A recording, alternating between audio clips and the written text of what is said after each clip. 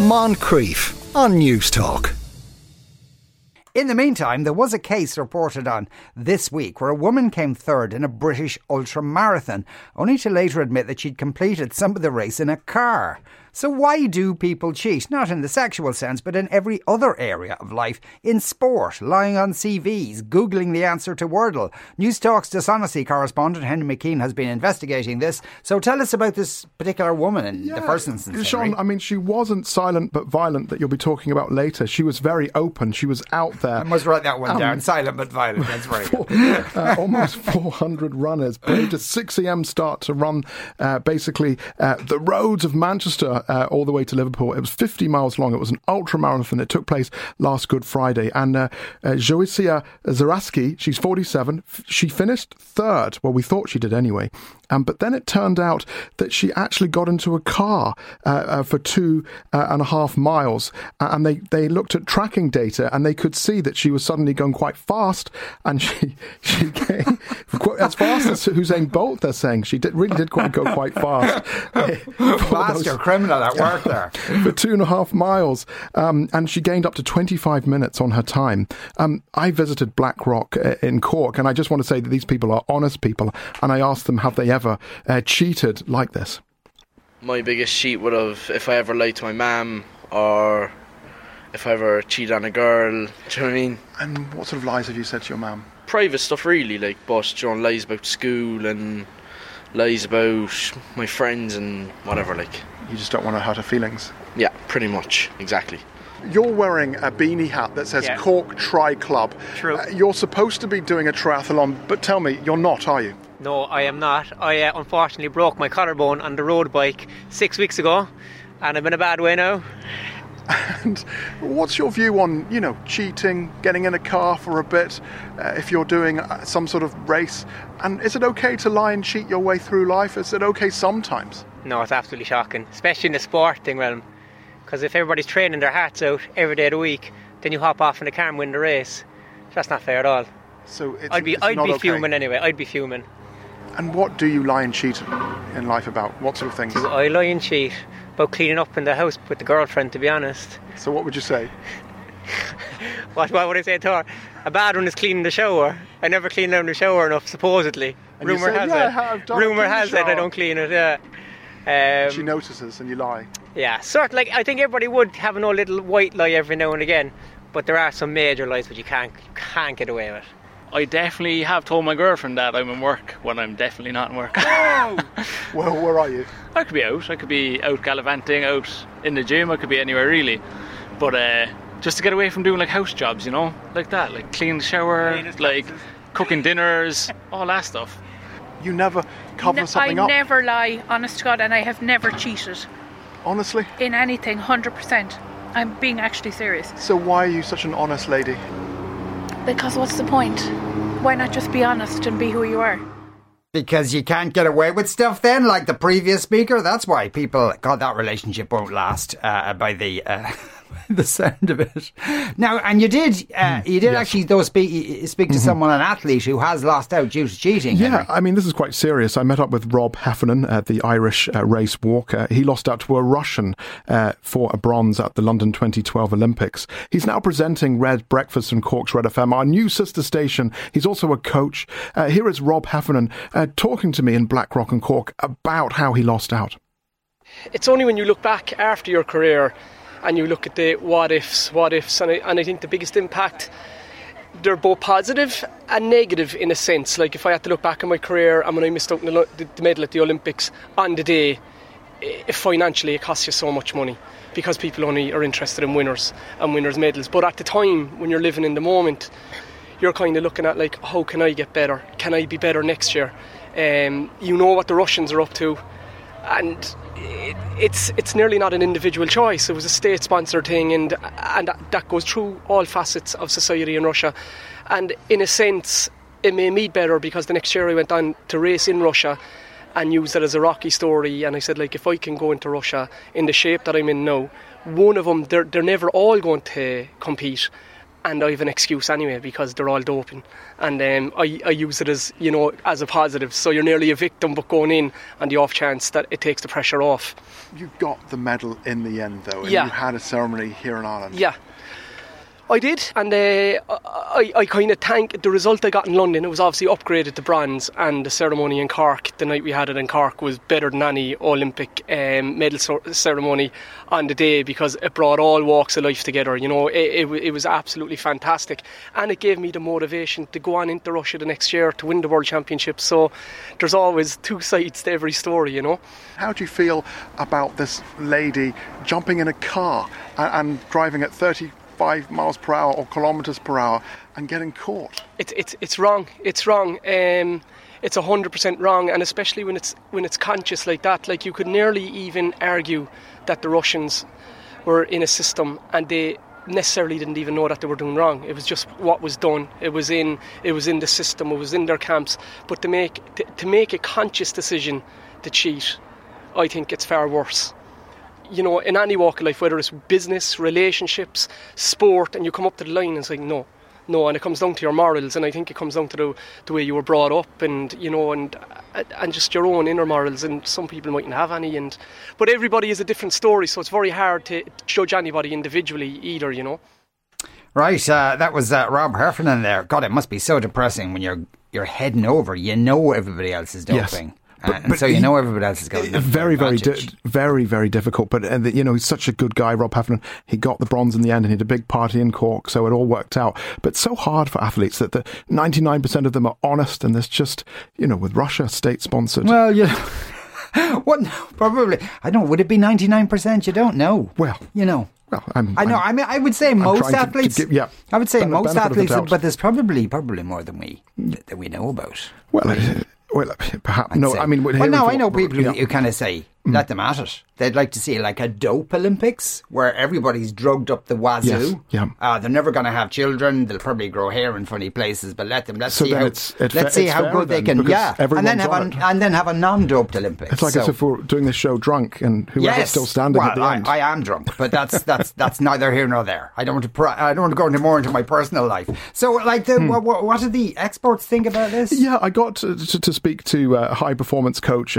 He's a leadership expert, Enda McNulty. He's worked in the business and arts, sporting leaders. He's still involved. He has a new book out called Commit to Lead. That's Commit with the digit 2 lead. Was he too lazy to write the actual word out? I think it's just a style thing. Is it? Okay. Yeah. Thinks he's Prince. Well, you know, it's just a style thing. But also a former GA Armour All-Star. And this is his take on cheating. He says it all actually started way back at the ancient Greek Olympics. Of course, it's about ego, finding a way to win, using cheating to make sure their ego doesn't get hugely impacted by losing. Why do people cheat? Maybe they're brought up in a culture of cheating. Maybe their coach is a cheat. Maybe their parents were a cheat. Maybe in their sports club or organisation there were cheats. In my experience, the great organisations, the great sports people are champions. True champions don't cheat.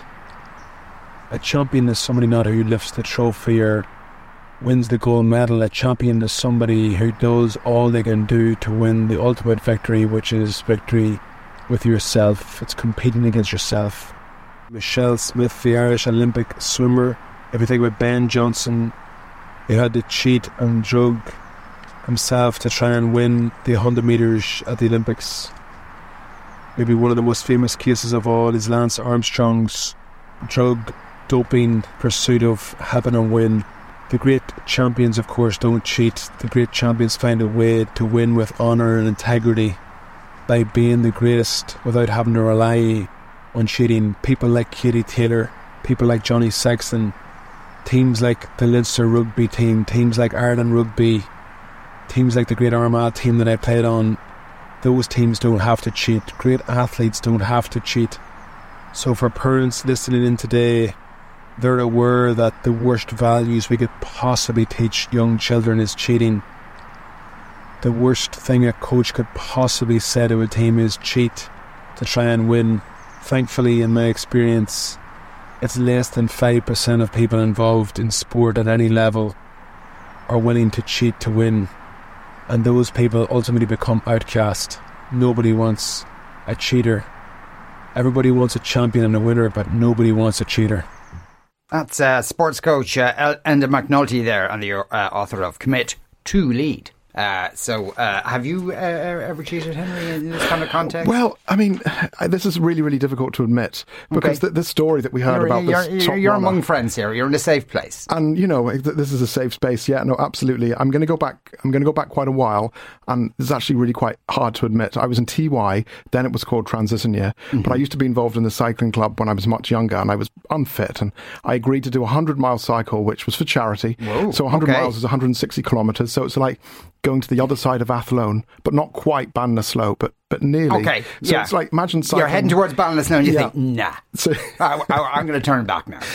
So we got about halfway, and there was like a support car, and they were like, "Go on, jump in." Because I was last. So they would just jump in just for a few miles. Yeah. And we were taking a break halfway, and a few miles later, and I did jump in. And this is terrible to admit, I actually did collect the trophy afterwards, but I didn't. I probably did 97 miles. Yeah, that's good enough. And I was raising money for charity. It wasn't competitive. I was last. No one was angry with me. I wasn't fighting, to get on the podium or anything like that. And no one was hurt. No feelings were hurt. But looking back on it, it was morally bankrupt. I should not have got into the car. I should have suffered on. I should have been behind those bars, not in jail, but behind the handlebars. Yeah. And I'm not proud, but everyone does it for different reasons. Yeah. Did you find that there was a kind of a moral?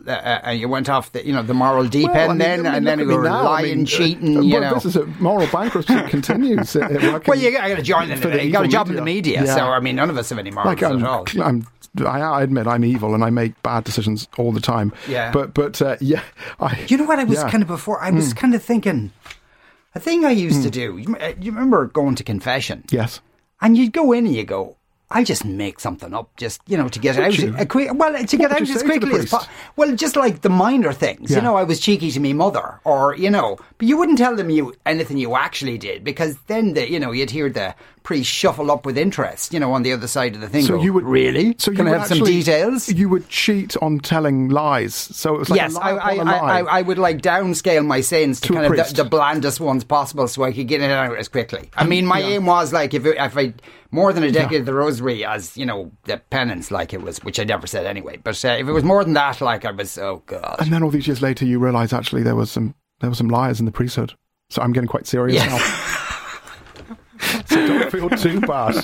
Don't feel too bad about no, I don't think we are. Yes. I mean, again, as you said, some of them are good. Yeah, some of them are good. Yeah. So did you talk to more ordinary punters? No, I did. And I asked a golfer, and I asked, obviously Trump likes to lie in golf. He likes to cheat in golf, and he hasn't had all those hole-in-ones. It's just not possible for anyone to have all those hole-in-ones. But yeah, I asked a golfer, and I asked people why we cheat, and just why. No, it's something you don't do in golf. That's just the golf etiquette. You've got to play by the rules. I think basically it's because they need to be on a pedestal that they're unable to reach. So therefore they have to cheat and lie to get to that pedestal, to be appreciated by people. They want the plaudits. They want to be high up there in the clouds, and everybody admiring them for their talents, even though they don't actually have any talents, which leads them to cheat in the first place. You've got the junior cert coming up. Are you ever tempted to cheat? I probably have, yeah. I have a confession to make. During my junior cert mocks, I turned round to my friend Kevin McKean and I said, "What's that in the picture?" And he said, "It's a round tower." And I wrote down round tower. Have you ever been tempted to cheat like that, or is it just morally bankrupt? No, I don't think I have. So you're an honest girl, honest person. Yeah. I don't feel it's right to lie and cheat and steal and do wrong. It screws over other people, and that's not okay to do. So life's hard enough. Be kind to each other. Be honest. You're honest all the way? Yes. And do you ever, do something naughty? Do you ever steal? Do you ever lie? No, I've never done. Do you ever cheat? No, never. Really? Literally never. And what keeps you on the straight and narrow? Jesus. So is Jesus does it? Yeah. And obviously he tells us to behave. Yeah. So that's what helps. Yeah. Also, what you do in life always comes back to you. So if bad things are happening to you, maybe ask yourself why. Exams and tests, have you ever written on your arm or put notes behind the toilet to pass? I have. I've done many different things. On the back of my shoes. Sometimes I tape stuff if I'm wearing a skirt, like on my knees, or just have a full-on book for phones. Just go for it. Just get the book, get the phone out. And get everything out. Just proper cheating. Just go in, all in. And does it help in grades? Well, it did at the time, but do I regret it? Not necessarily, but would I do it again? Probably not. I try to be better. Try to be better. I would be better. I would do it again. No, I remember my friend and I were sitting next to each other during an exam, and we used sign language. Sign language? To help each other, yeah. So you understand sign language? A little bit. Wow. Yeah, our own version anyway. That's proper cheating, isn't it? No one could give out to you about that. Not really, they couldn't no. say in sign language back, stop cheating. Well, they could. No, I think they could just separate us, but they couldn't really, because like even if you're across class, you can just like. But yeah, and you would sign. Yeah. There you go. It's a lot of dark activity going out there. Henry, thanks a million for coming in and bringing us in that shocking report. Cheating gets you a win, says one texter. Technically, but how could you take any satisfaction? It's a lonely place if you know that in your heart. It depends, I suppose. For some people, it might be happy. The old Gore Vidal thing, it's not enough that you win, but that others lose. And you might get the satisfaction from those people losing. Yes? Yeah, absolutely. I just wanted to add on Commit to Lead. The reason why it's called Commit to Lead, because the first book was called Commit. Right. Okay. Good one. Okay. I just wanted to clarify that. We didn't hire anyone to come up with that name for him. Moncrief, weekdays at 2 p.m. on News Talk.